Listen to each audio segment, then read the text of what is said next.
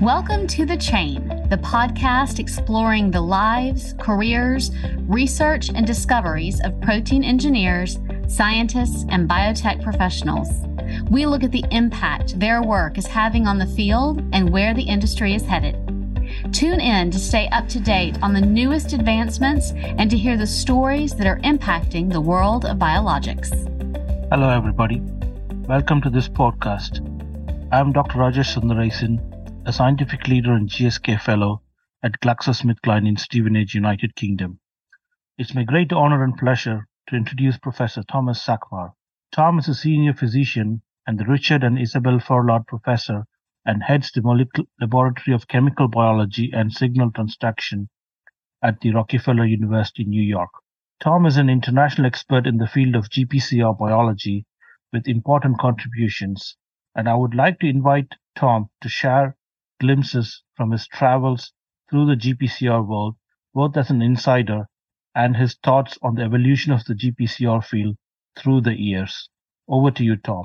Well, thanks a lot for hosting today. It's really a pleasure to be here. I can say at the beginning that I'm sitting in an office near Karolinska Institute, where just yesterday I attended the Nobel Prize lectures in medicine or physiology. And I think some of the topics we might touch on today in terms of future directions might allude to some of those amazing discoveries that I heard about yesterday. You suggested that I should maybe talk just briefly at the beginning about my journey in this field of GPCR biology and molecular pharmacology. And if I do that, I have to go back more than 30 years to the beginning of my postdoctoral training. Although I had worked as an undergraduate in chemistry and did some work in membrane protein chemistry and biochemistry, I was also a medical student and ended up doing a residency in Boston at Mass General Hospital. At some point, I realized that I had missed molecular biology training. And since I saw my career going in the direction of academic research, I thought it was a deficiency.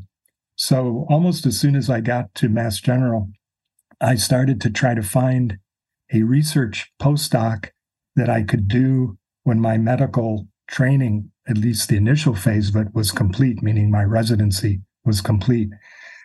And I interviewed in several labs in the Boston-Cambridge area that were working on membranes or membrane proteins, because that's what I could offer my experience there, but also were using a molecular biology approach.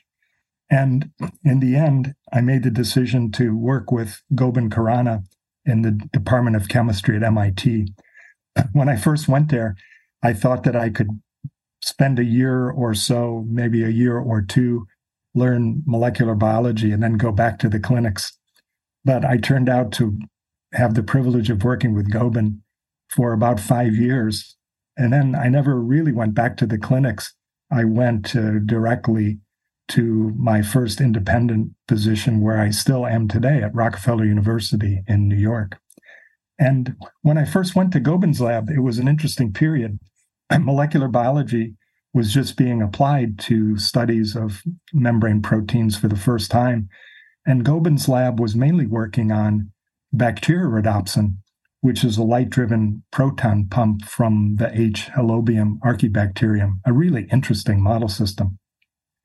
And that system, although it was interesting, fundamentally interesting, the mechanism of proton pumping and the linkage between the photon capture by retinal and conformational changes in the protein, to me, it didn't seem like it was applicable directly, at least, to my interests in medicine.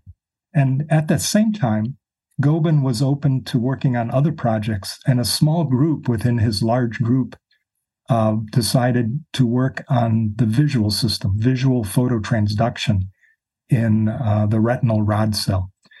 And this system was open to Goban because there was a similarity between rhodopsin, the visual pigment that actually absorbs light, and transduces that information downstream to second messenger pathways. There was a similarity between that system and bacterial rhodopsin. Bacterial rhodopsin and rhodopsin shared a same chromophore, a related chromophore actually, but very similar. The chromophore for rhodopsin is 11-cis-retinal that photoisomerizes to all trans-retinal to drive conformational changes in the protein. Now, at that time, it was clear that rhodopsin coupled to a heterotrimeric G protein. So technically, rhodopsin was and still is a GPCR, and maybe the prototypical GPCR. At that time, the lab, Gobin's lab, was pioneering molecular cloning techniques, and myself and others in Gobin's lab were trying to clone rhodopsin and some of the heterotrimeric G protein subunits that were found in the retinal rod cell. Simultaneously, other groups were doing the same thing, and remarkably, Jeremy Nathans cloned first the bovine rhodopsin gene and then the human rhodopsin gene, and that led really to the start of my experience with GPCRs and what I'm doing today. Shortly after that, Bob Lefkowitz and his group, including the folks at Merck and Brian Kobilka, cloned the beta-2 adrenergic receptor, and that really was a pioneering event. We, in Gobin's lab, started heterologous expression in mammalian cells of rhodopsin and made the first mutants of rhodopsin in which we could then test downstream signaling and the effects of mutants on downstream signaling. And I think that was really one of the starts in this field, bringing molecular biology, at least from my perspective at that time in the late 1980s, bringing molecular biology and molecular cloning into the field. There was a frenzy of cloning after that. Many other GPCR genes were cloned, and many heterotrimeric G protein, especially alpha subunits, were cloned. And there was a remarkable amount of biochemistry and molecular pharmacology going on to figure out the signaling pathways, the coupling specificities of specific receptors to specific G proteins, and the effects on cellular signaling in terms of second messengers. The second messengers were mainly known, but how they were modulated in that system was not so well known. And then the field expanded from there because it became clear that the cell-based heterologous expression systems could be used in high-throughput screening platforms to actually try to enhance the speed of drug discovery at specific GPCRs. So small molecules were screened. Medicinal chemists worked together with molecular biologists like myself and others to figure out ways to learn from the results of structure activity studies and also the high throughput screens. And large libraries were screened, and a lot of interesting molecules were discovered in that scenario. So that was my introduction, maybe the first 5 years or so to this field of GPCR biology. But in the background, I continued to work on vision for another decade and really worked on molecular genetics of color vision, some interesting physical chemistry underlying spectral tuning and visual pigments, but always in the context of how rhodopsin could be a model system for GPCRs. And that's really the start. Since then, I've continued to work on GPCRs more and more, and on vision less and less.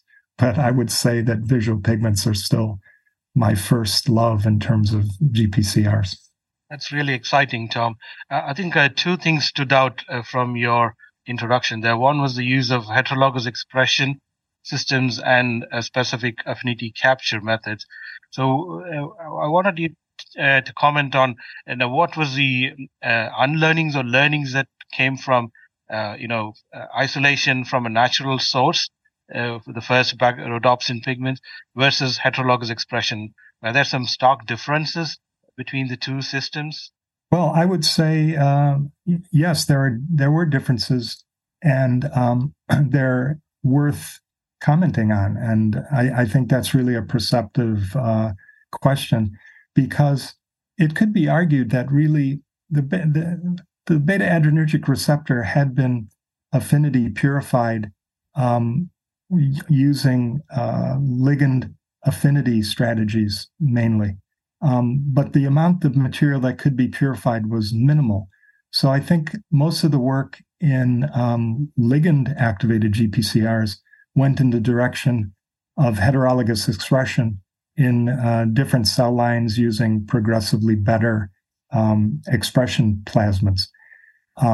Meanwhile, on the rhodopsin side, it turned out that rhodopsin itself could be purified from bovine retinas at fairly high efficiency. But those same strategies, which were mainly lectin affinity methods, did not work particularly well in the small amounts of material that could be expressed in cells and tissue culture. And one of my colleagues at MIT, someone who was actually one of my teachers when I first went there, Dan Oprian, who's now at Brandeis, really made a fantastic technical advance when he figured out that he could use a monoclonal antibody against the C-terminal tail of rhodopsin to immunoaffinity purify the material expressed in, at that time, COS cells and later HEK293 T cells. That material reconstituted with the 11-cis retinal, then purified on the column that was linked to the monoclonal antibody. After washing off all the nonspecific bound material, Dan figured out that he could compete off the purified rhodopsin or rhodopsin mutants with a peptide that corresponded to the monoclonal antibody epitope. And in this way, if you were patient and wanted to work hard enough in the dark room and in the cold room, you could purify material that was suitable for different spectroscopic studies. Remember, the beauty of rhodopsin is that it's got this covalently linked inverse agonist, which is 11-cis retinal. So you could purify in the dark the stabilized off state of rhodopsin and then put it in the system of interest, be it an FTIR machine, resonance Raman, other biophysical assays, or just basic time-resolved UV visible spectroscopy setup. And you could flash a light on it, which would instantly turn the inverse agonist into an agonist and activate the system. So that was the big advantage of rhodopsin in those early years, is that you could get site-specific information about the activation pathway. And it turned out, as more GPCRs were cloned, the similarities between rhodopsin and these other GPCRs became more and more clear. And there were conserved residues between rhodopsin and other GPCRs that were highly conserved and turned out to be responsible, as you might have expected, to the ligand binding pocket, coupling the ligand binding pocket to the activation mechanism. And I think those early years, now we're talking about the early 1990s, before there were any structures available, there was a fair amount of information that was coming out from all of these studies that we're talking about. And most of the information turned out to be, in general, correct about key conserved residues and their role in the molecular mechanism of GPCR activation.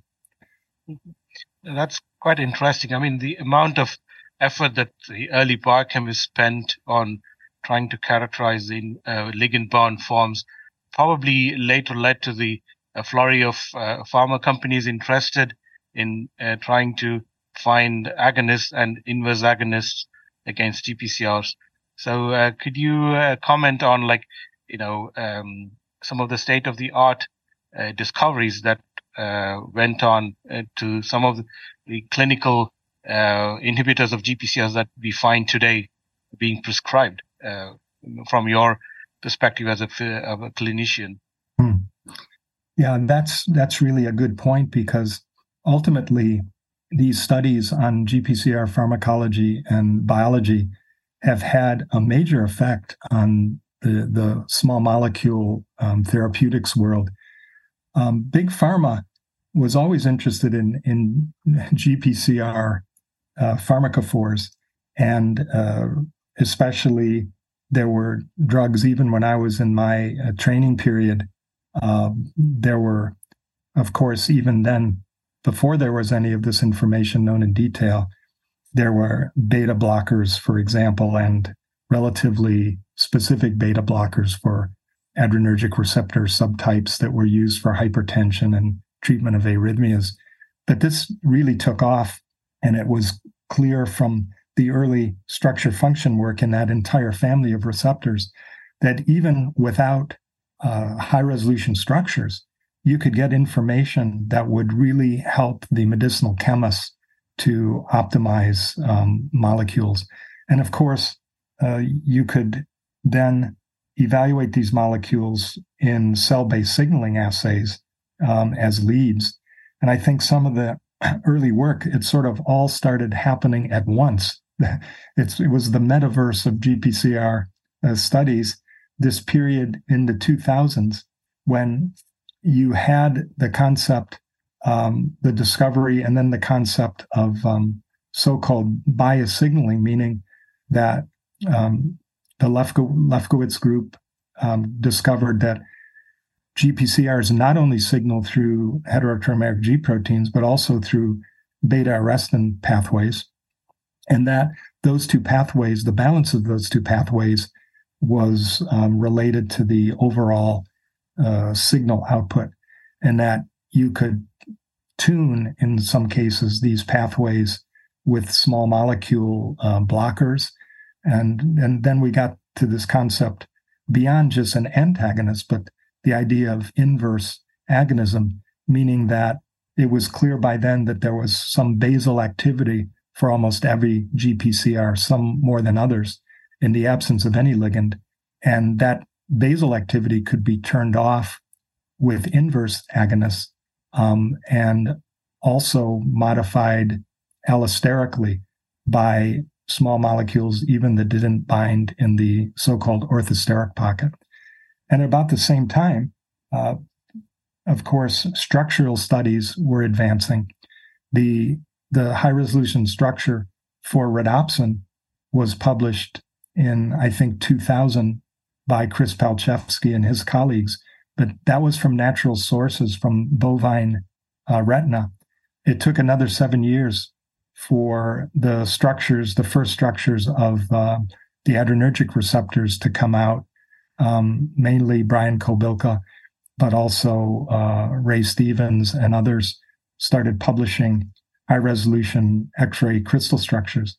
And the purification of the materials used in those structures was totally facilitated by the heterologous expression pioneers of earlier, and the fact that these folks not only were expressing the wild-type receptor, but also mutants that could be stabilized, for example, to facilitate crystallization, or engineered to include fusion proteins or loop structures to stabilize the dynamic domains of these proteins.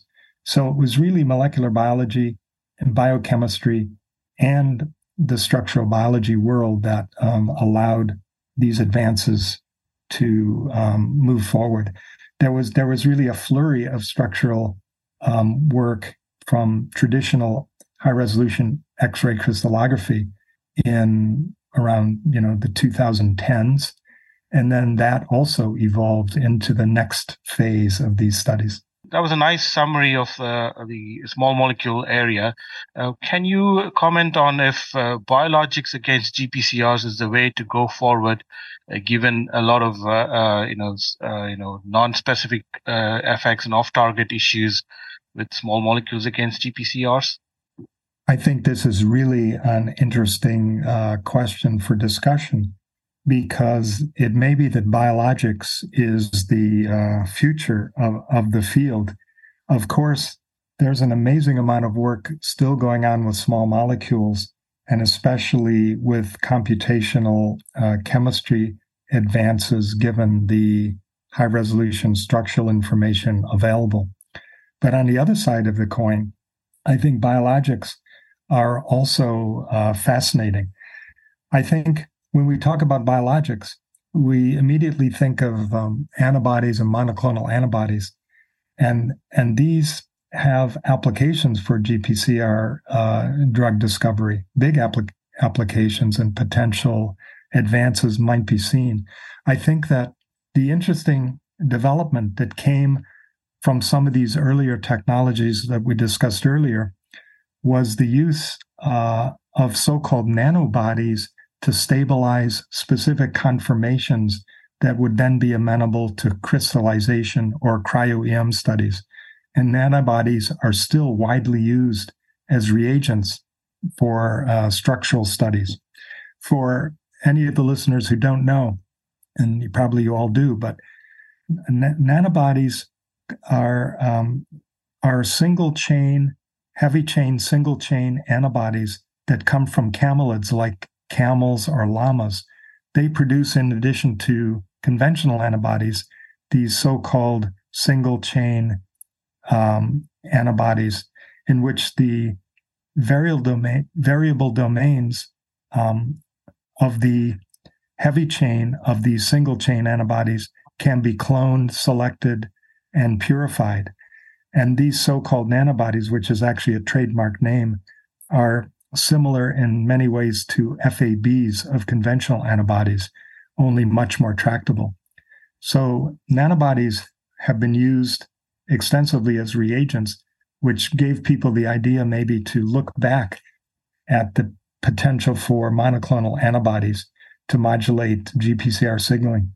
There was a history of this going back to the 90s and early 2000s, especially with family B receptors, like glucagon receptor, where we published a paper with Bruce Merrifield showing that in that case, polyclonal antibodies directed against certain extracellular domains, loops of the glucagon receptor could block glucagon binding.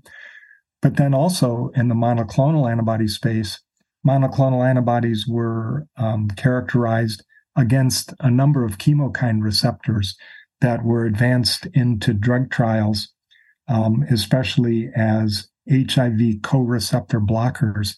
In this case, the monoclonal antibody would bind to, for example, CCR5 or CXCR4 chemokine receptors that are HIV co-receptors and prevent cellular entry of HIV. Really interesting studies. So monoclonal antibodies have a lot of potential for GPCR biology. But again, there's a similar problem as there was, as you pointed out, with small molecules, because if you make an antibody against one GPCR, a monoclonal, how do you know that that monoclonal doesn't bind to one of the other 400 or so potential similar GPCRs that might be in the tissue, the target tissue? And some of the work we've done has been to develop proteomics approaches actually to evaluate the specificity of anti-GPCR antibodies in a multiplexed fashion, where we bind antibodies to color-coded beads on the Luminex platform, for example, and then capture expressed GPCRs and then evaluate the specificity of the antibody binding in a one-pot reaction, which I think has a lot of potential. The other interesting thing with respect to antibodies recently is that it turns out that there are a number of human autoimmune disorders in which there are serum autoantibody titers against specific GPCRs that are involved with the pathophysiology of the illness. Classically, the one that I knew about from the clinic was Graves' disease, which is an autoantibody, could be more than just the GPCR, but an autoantibody against the thyrotropin releasing hormone can actually cause a thyrotoxicosis state. And there are many more diseases that have autoantibodies circulating. And this has given people recently the idea that autoantibodies could be models of drug leads in the antibody space. Also interesting in these diseases is that in many cases, the autoantibodies that are produced tend to be activating autoantibodies. The idea being that you could create monoclonal antibodies that would be well tolerated, low toxicity, that might activate specific GPCRs. So I think there's a lot of potential there. And maybe we should also talk about other kinds of biologics if we have time. Sure, please do. I mean, one thing that came across when you mentioned about the nanobody is from a practical point of view, they're quite easy to make in any simple protein biochemistry labs, and then they're a great tool both in purifying GPCRs as well as for enabling structure based drug design projects against GPCRs. So maybe if I just ask you to elaborate on some of the aspects you mentioned about specificity in targeting GPCRs. So could this pan antibody that targets a pan GPCR have problems in then downstream signaling because you can't differentiate which pathway these GPCRs can function through the various alpha and beta subunits in signaling? I think this is a good area for future research because I think that if you think about a monoclonal antibody against the extracellular surface of a GPCR, the first thing you would think is, oh, you can simply antagonize the agonist binding site of the receptor. But since the receptors are so dynamic, it could also be that monoclonal antibodies could be positive or negative allosteric modulators, even with access only to the extracellular surface of the receptor. Because one of the concepts that's come in this field over the years of study along the lines that we discussed earlier is that there's really a coupling between the extracellular domain and the intracellular domain extending into, in the case of the G protein, into the nucleotide binding pocket of the heterotrimeric alpha subunit. So it's really a fascinating allosteric machine, and you can imagine that you could select antibodies that could have different pharmacological effects.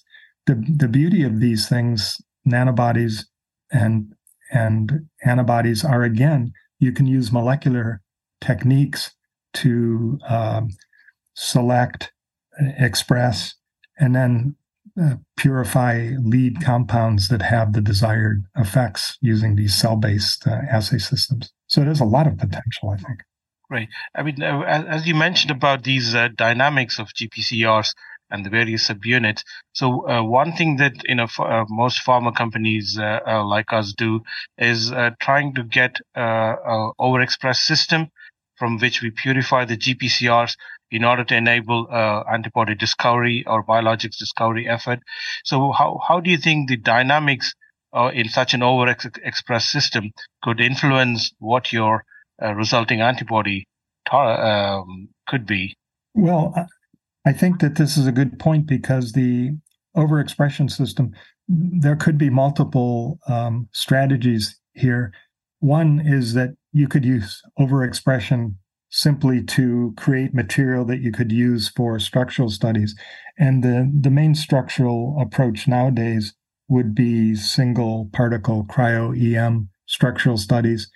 And in those cases, generally you are stabilizing the receptor with a heterotrimeric G protein along with the receptor to get the particle size up, and often with a pharmacophore or an antibody or a nanobody all together.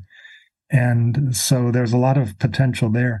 If you overexpress a particular GPCR, the cellular signaling pathway could be altered, but I think you can basically control for those things. I think the cellular reporter assays and second messenger assays are so fantastic and so miniaturized now that it's not a problem to really control properly and still get a lot of relevant data, even in overexpressed systems.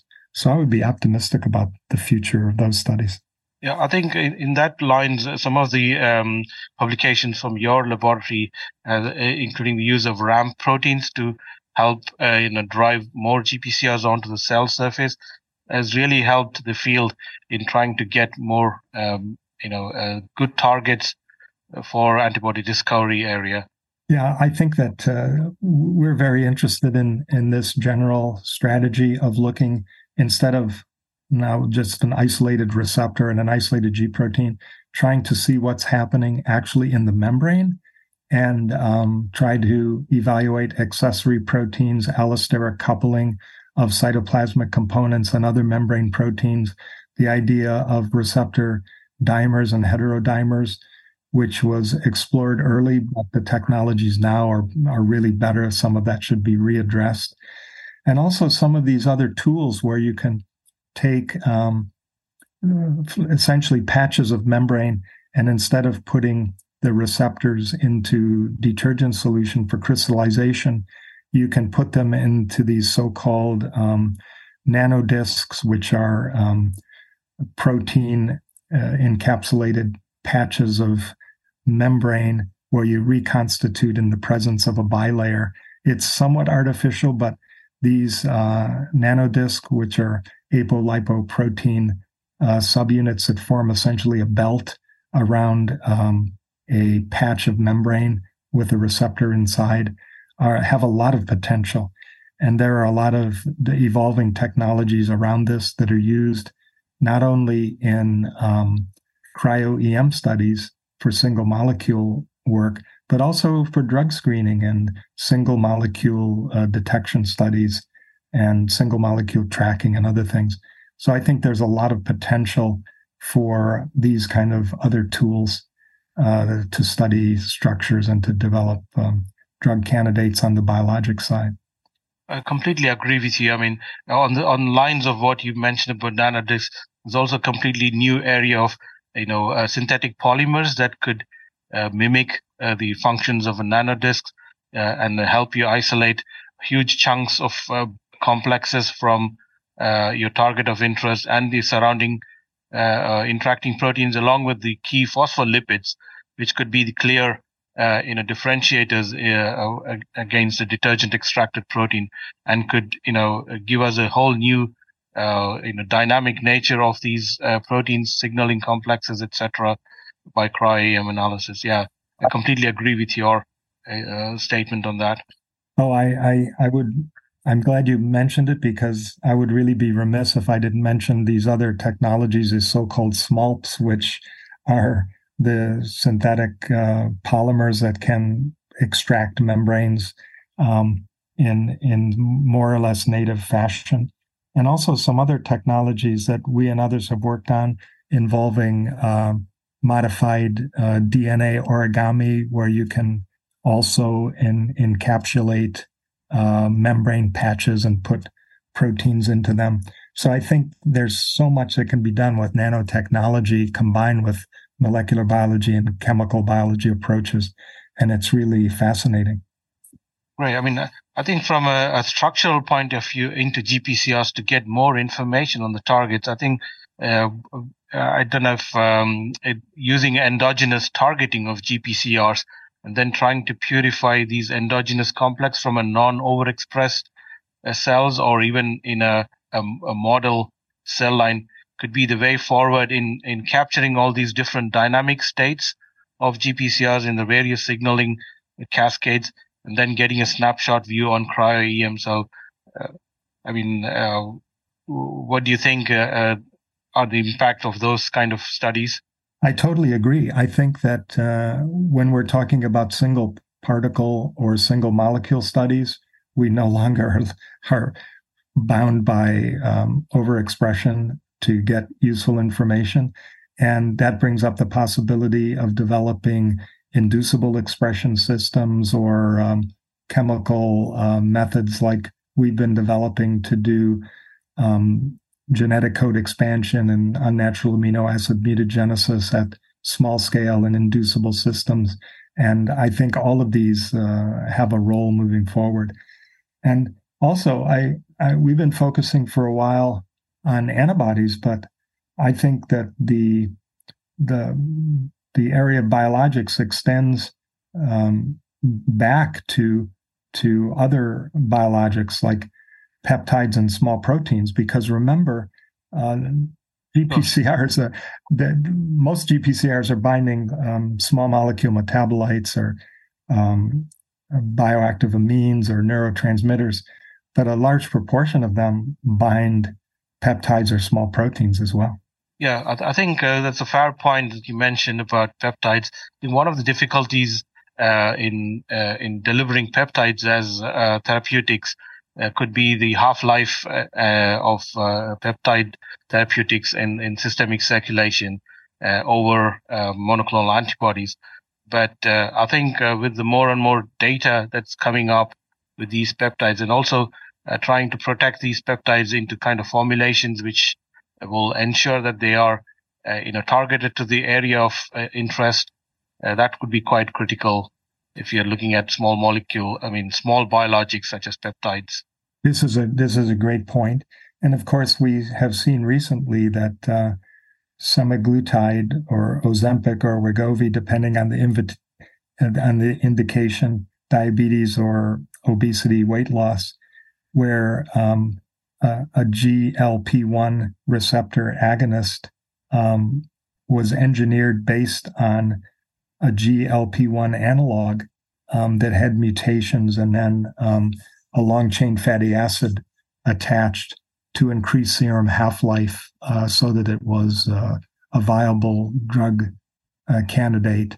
It's still a parenteral drug, but you could imagine that there would be other examples where this could happen.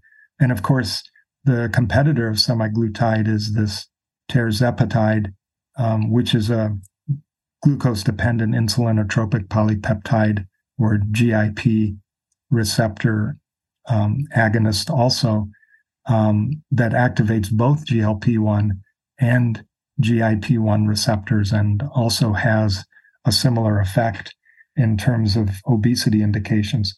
So there's a lot of potential for engineering of these small proteins. I think another application that's interesting is things like using phage display technologies to screen for peptide analogs that can then be further engineered along the lines of what was happening with, for example, semaglutide. So I think there's a lot of potential there. There's also potential for even de novo design of small proteins using AI approaches with the advent of AlphaFold and AlphaFold monomer and the availability of more and more high-resolution cryo-EM structures in which peptide agonists are bound to receptors in the presence of G proteins. So there's so much more data available than there was even a decade ago. And the convergence of the structural data with these AI computational approaches really could be a golden age moving forward for the application of biologics to GPCR pharmacology. Excellent, Tom. And I think on those lines and coming from where you are giving this podcast. What are your thoughts on the recent developments in the delivery of biologics using mRNA as a delivery vehicle as against protein-based therapeutics?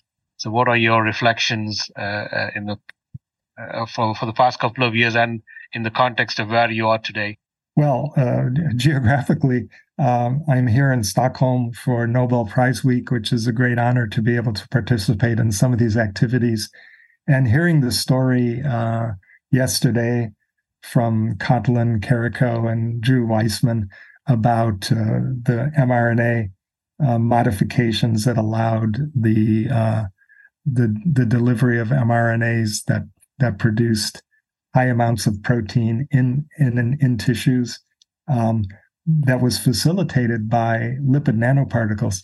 It's kind of interesting because I remember going back to the 80s in Gobind Khurana's lab at MIT, we were really struck by this PNAS paper that came out. I forget the year, but the lead author was Philip Feldner, who described this lipofectin technology. And we immediately went into the lab with actually Gobin's encouragement and synthesized a bunch of analogs of these lipid carriers that were described in this original paper and started using lipofectamine strategies to transfect our cells instead of using the old calcium phosphate or DEA dextran methods. So when I was in this lecture, I felt like I was going back 30 years and seeing how things evolve, and the delivery of the RNAs is fantastic. The problem is that I think these lipid nanoparticles generally go either to liver or dendritic cells, which is great if you want to replace a missing liver enzyme, or if you want to get an immune response as a vaccine strategy for dendritic cells, like for the SARS-CoV-2 vaccine. But one amazing thing that Drew Weissman talked about was the recent success in actually targeted lipid nanoparticles, where without very much loss of efficiency, you can put monoclonal antibodies on the surfaces of lipid nanoparticles to target specific cells or specific tissues. And you could imagine that this kind of approach could be used to introduce mRNAs that would encode for modified GPCRs into specific tissues where you wanted to get a therapeutic effect. So the sky's the limit, the way I'm looking at this field. I think that's an interesting combination where if you could, decorate your lipid nanoparticle with an antibody against the GPCR, and then you package an mRNA that blocks one of the G protein, G arrestin proteins from functioning, then you have a combined molecule which helps you target the GPCR as well as block the specific pathway that's functioning via that receptor. So, it's interesting observation and interesting possibilities for the future. Yeah, this suggestion you made is fascinating because we don't have to develop these biologic approaches in the absence of knowledge about the existing generally good small molecule drugs.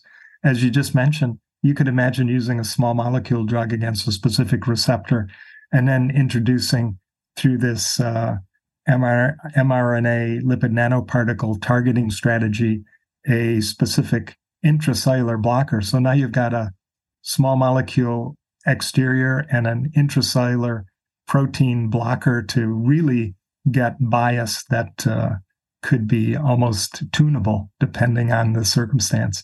So it's really a fascinating possibility. Thank you, Tom, for your excellent summary of the literature of GPCRs, delving into the world of small molecule GPCRs and contrasting that with biologics, and then also giving us some thought for the future on where the research and direction of travel for pharma companies are headed towards. On behalf of all the listeners, I thank you for an interesting podcast. Thank you very much for having me. It's really been a pleasure to speak with you today.